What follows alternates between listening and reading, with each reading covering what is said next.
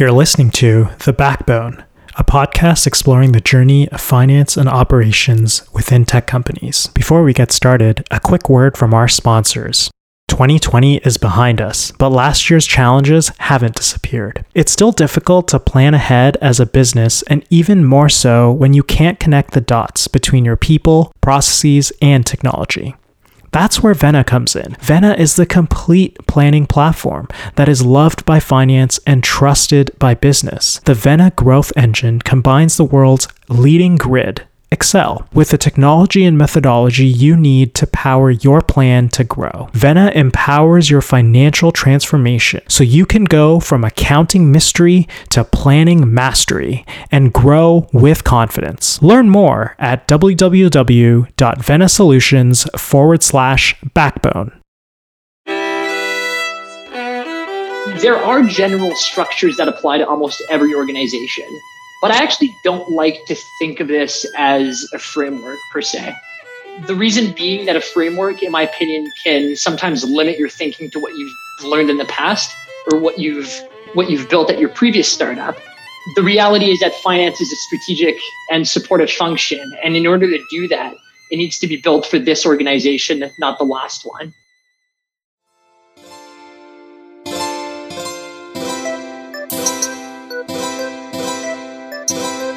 Hello, and welcome to another episode of The Backbone, a podcast exploring the journey of finance and operations within tech companies. I'm your host, Shabam Data, at Shabam on Twitter. If this is your first episode, welcome, and thanks for checking it out. For those returning listeners, I'm so glad you're here.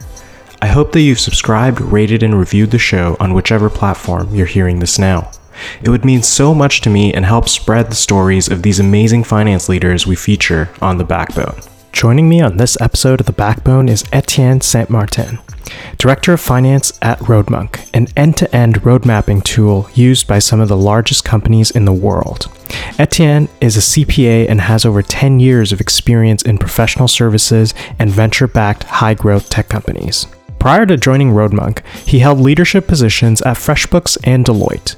With a strong background in financial reporting and financial planning and analysis, he is passionate about building teams to help companies scale. And so without further ado, here's Etienne, Director of Finance at Roadmunk.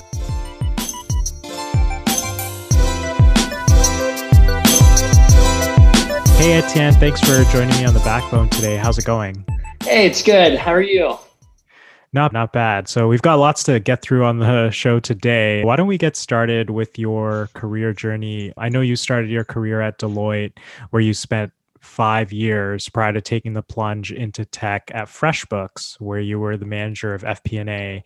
And since then, you joined Roadmunk, where you're now the director of finance. So talk to me about your career journey to date and how it all started for you. Absolutely. Before digging into it, I just want to thank you for having me on. It's really a pleasure to be here. So I like to think of my journey as a series of 2 to 5 year chapters where I go through intense periods of learning and growth, followed by short-term plateau, which is typically when I start feeling comfortable in my role, which then forces me to move on to the next project. So for me, it all started at Deloitte in 2010, where I spent the next 5 years auditing a wide range of different companies that predominantly came from retail, manufacturing, and energy industries. Then there came a point after I got my CA designation where I started asking myself, now what? For the longest time, the CA was kind of the end goal of my career, especially when I was in university. And then I quickly realized that for me, it was just the starting point. So really that question came up for me, and it was really a big one. I always knew that I wanted to help companies grow, be better, and make more money. And while auditing gave me a really solid foundation, it didn't put me in a position where I could influence day-to-day decision-making. So around the same time, I started taking interest in Google. And the more I looked at what they were doing, the more I realized just how quickly they were changing the global landscape. I wanted to be a part of that because for me, it emphasized the potential that lies in technology and solving some of the world's biggest problems and doing that quickly, something that wasn't necessarily the case when you're dealing with manufacturing. Around the same time, I started looking around and FreshBooks came on my radar. And I immediately understood the company's value proposition because of my background in accounting. So it was really easy for me to get on board with the company's mission and quickly seeing the value that they provide. So that role was really interesting. I was the first full-time CA hired at the company. And I spent the first 2 years building the financial reporting team with Shovik, who's now CFO at Drop. Then I got really interested in learning more about FP&A because I saw the importance it played in influencing the strategic direction of a company. I joined the team as a manager overseeing the recurring subscription side of the business, which was really, really insightful. Shortly after, I was contacted by a recruiter who told me all about Roadmunk. The role was really appealing to me because it gave me the opportunity to build a finance department from the ground up, something that I knew would be an entirely different challenge at a much smaller company of a different size. So really the opportunity to have an impact was super exciting. After meeting with the CEO and the rest of the leadership team, I knew that Roadmunk would be a great fit for me. The energy and passion that everyone on the leadership team had was infectious, and I was really excited to be a part of a company where we could move quickly. That brings me to where I am today. It's been an amazing ride, lots of changes and growth. Navigating the pandemic's been a lesson of its own, to say the least, and it's been a great learning experience. That's awesome. And we'll dive into some of those points later on. But before we do that, why don't you tell us a little bit about Roadmunk? What does the company do and what is it all about? Absolutely. So Roadmunk's an end-to-end road mapping tool. The value we bring is in the ability to easily articulate and communicate a roadmap with various stakeholders, which span from both operators to executives. The beauty in this tool is just honestly how adaptable and customizable it is. It's really impressive just how using the same information, you can create a roadmap that will make sense to a technical engineering leader, while through the click of a button, you can present something that will be appropriate to present to the executive team. So the thing to know about roadmaps is that this type of software has traditionally been used by product managers. And the exciting thing is that we're seeing a lot of different departments and industries adopting it in the last few years. So it's really exciting to see just what kind of potential there is in this industry. And from what I know about our customers and the feedback that we get, we see just how much it helps them in completing their jobs. I mean, there is a million things that these folks have on their plate, and being able to save them hours of time in not having to do administrative tasks is really, really exciting. The thing to note is that previously roadmaps were done through Excel and PowerPoint, and having this tool just cuts down on all that time, which becomes a cumbersome endeavor when you're asked to make last minute changes. So that's essentially Roadmunk in a nutshell.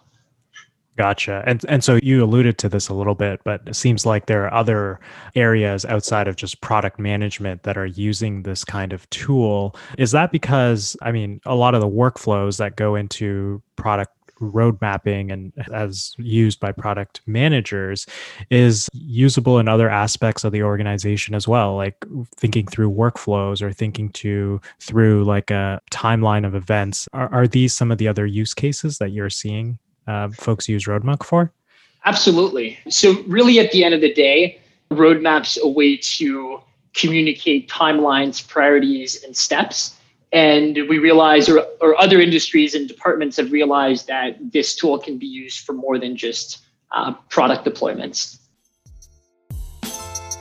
Time for a quick break and a word from our sponsors. 2020 forced all of us to react, adapt, and pivot, all without a playbook.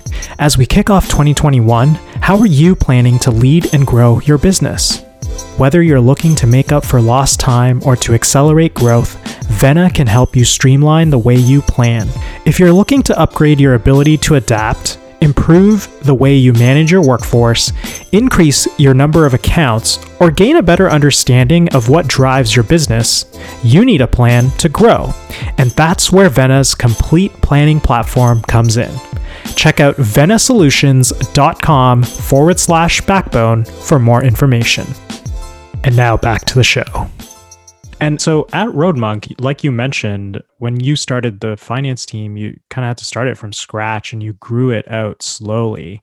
As you thought about finance at Roadmunk, what frameworks did you use to expand the function? And then I guess as a follow-up to that, how did you decide what areas of finance you would do in-house at Roadmunk versus those that you would outsource?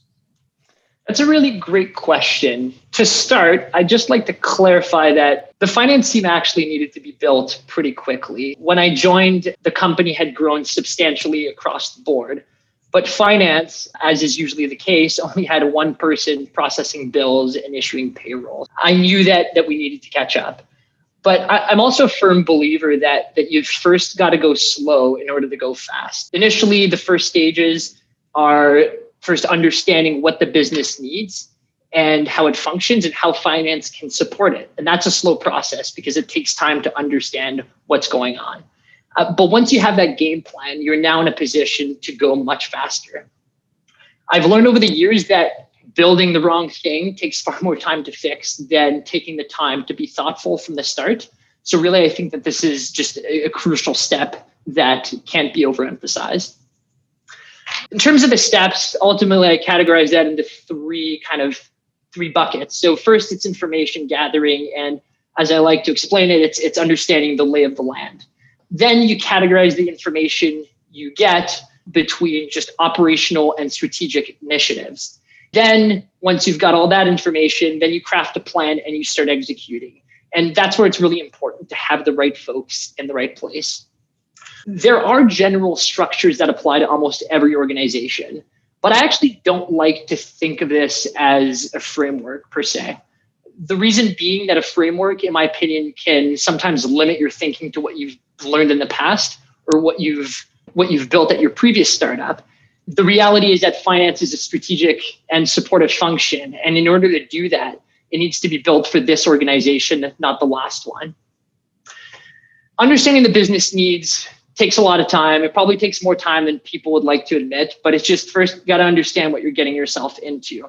And as you understand that, you bucket the information also based on urgency, which I describe as being things you need to do to keep the lights on. So making sure that the cash is well managed, payroll is processed, so the employees aren't complaining, and that AR and AP is looked after. Usually tackling those things means building a financial reporting team from the start, which also means establishing processes and structure to the organization. And as you work on that, then I started working on building a data pipeline and infrastructure to give my team the ability to see what's going on with our customers and our business overall. And that's where the SaaS metrics start coming into play.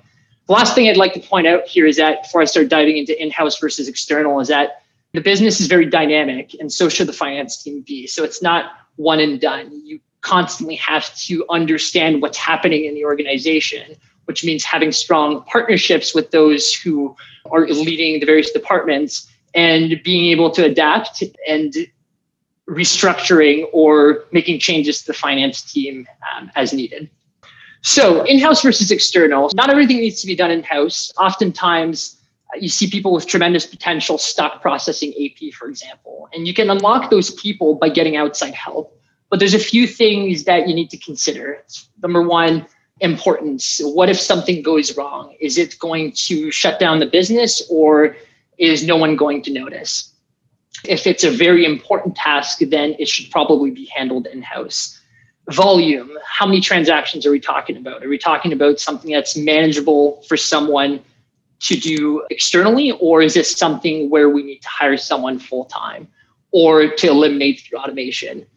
And then the third one is it straightforward or complex? For us, AP and payroll are things we can outsource. But AR, on the other hand, we've got a lot of unique deals we have, and we deal with enterprise clients. So we can't just outsource that because the human component is a very important part of this process and things change frequently. So we've got to make sure that we're dealing with those cases appropriately.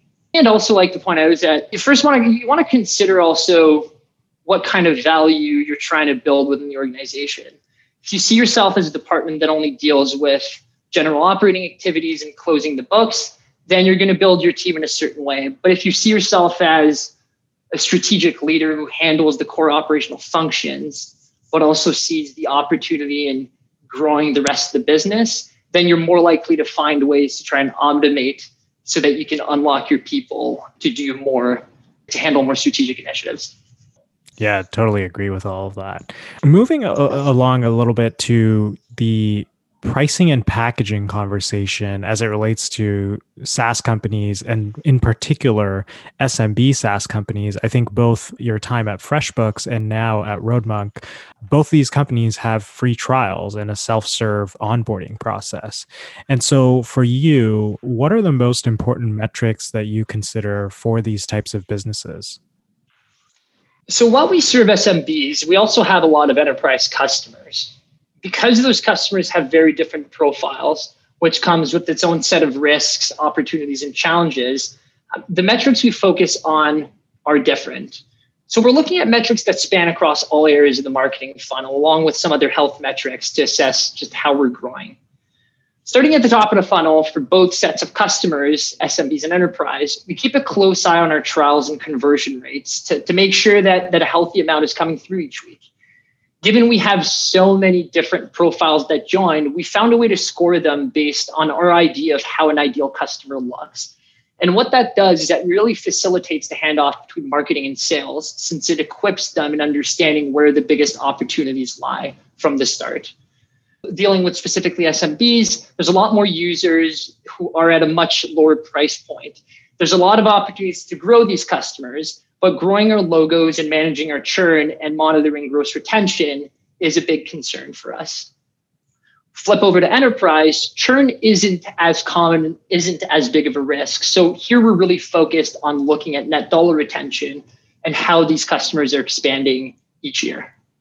Right. And so as it relates to these two funnel metrics that you were talking about, on the self-serve SMB funnel metrics, those will be vastly different from the ones on your enterprise side. I'm just curious for you, coming from FreshBooks, where to my understanding, it's purely SMB, to now also having to figure out SMB and enterprise in the same business. Did that pose any specific challenges for you? I would say the biggest challenge for me was just in terms of learning curve. I wasn't as familiar with the sales cycle on the enterprise side of the business, wasn't as familiar in monitoring metrics for enterprise customers. So I would say that that's probably where the biggest learning curve happened, is understanding how should we be viewing these customers and what are the leading and lagging indicators that we should be focused on. Right. And then one for Roadmunk specifically, is there any seasonality inherent in the product? Like, for example, someone will start using Roadmunk at the start of a planning process.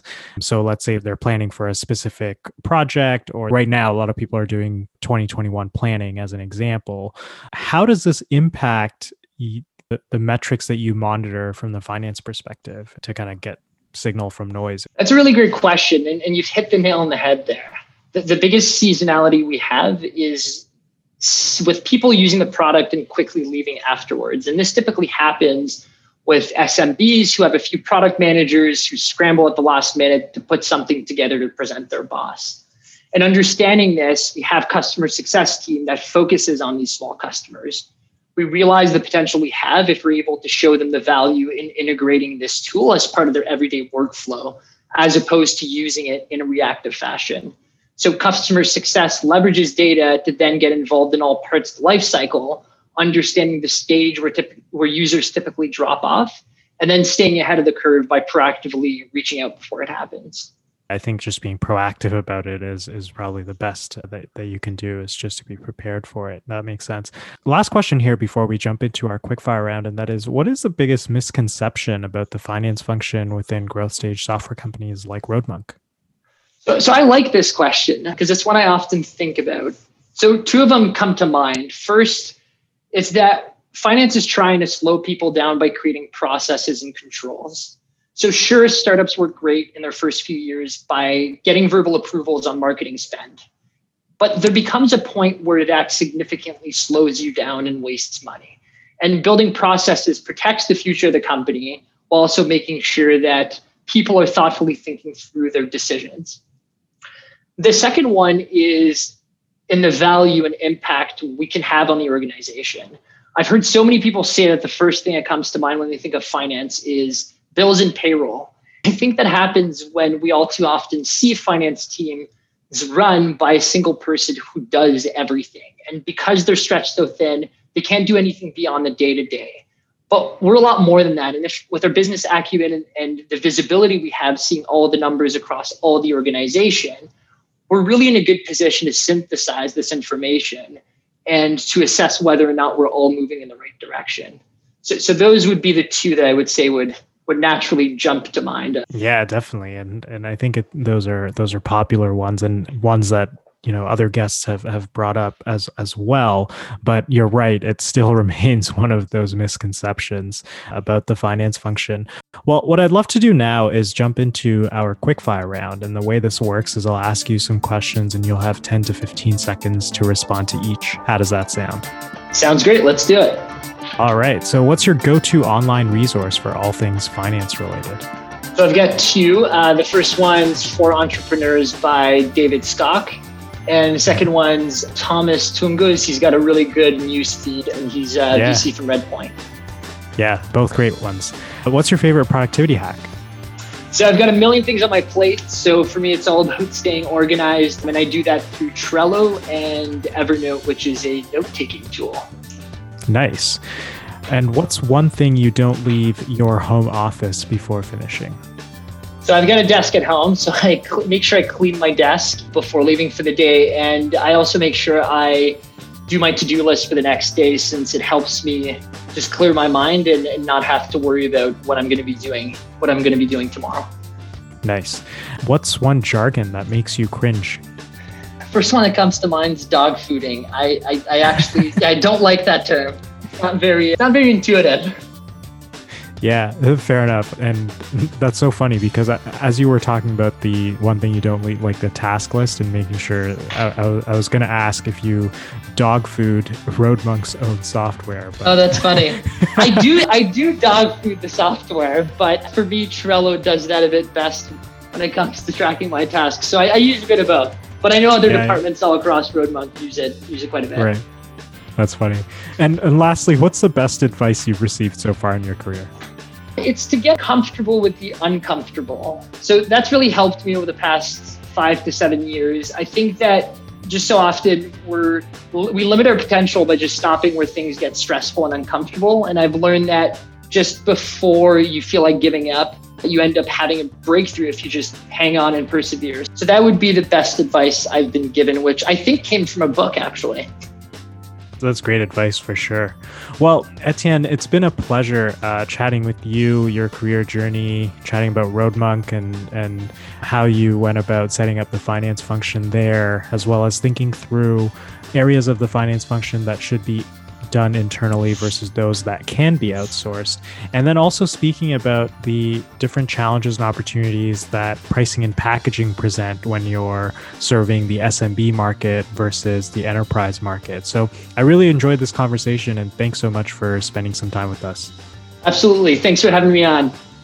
All right. Awesome. Take care. Bye now. You too. Bye.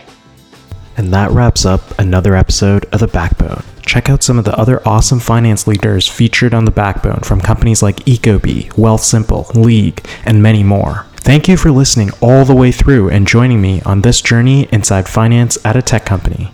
Until next time, take care. Oh, and one last thing before we leave. A final word from our sponsors.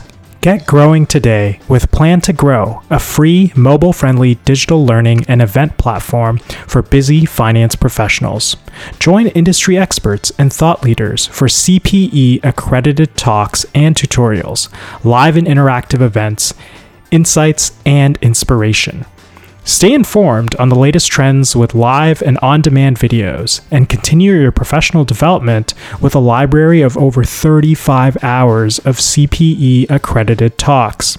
Plan to Grow is the ultimate destination to power your growth journey. Head over to plantogrow.com/backbone to unlock your experience.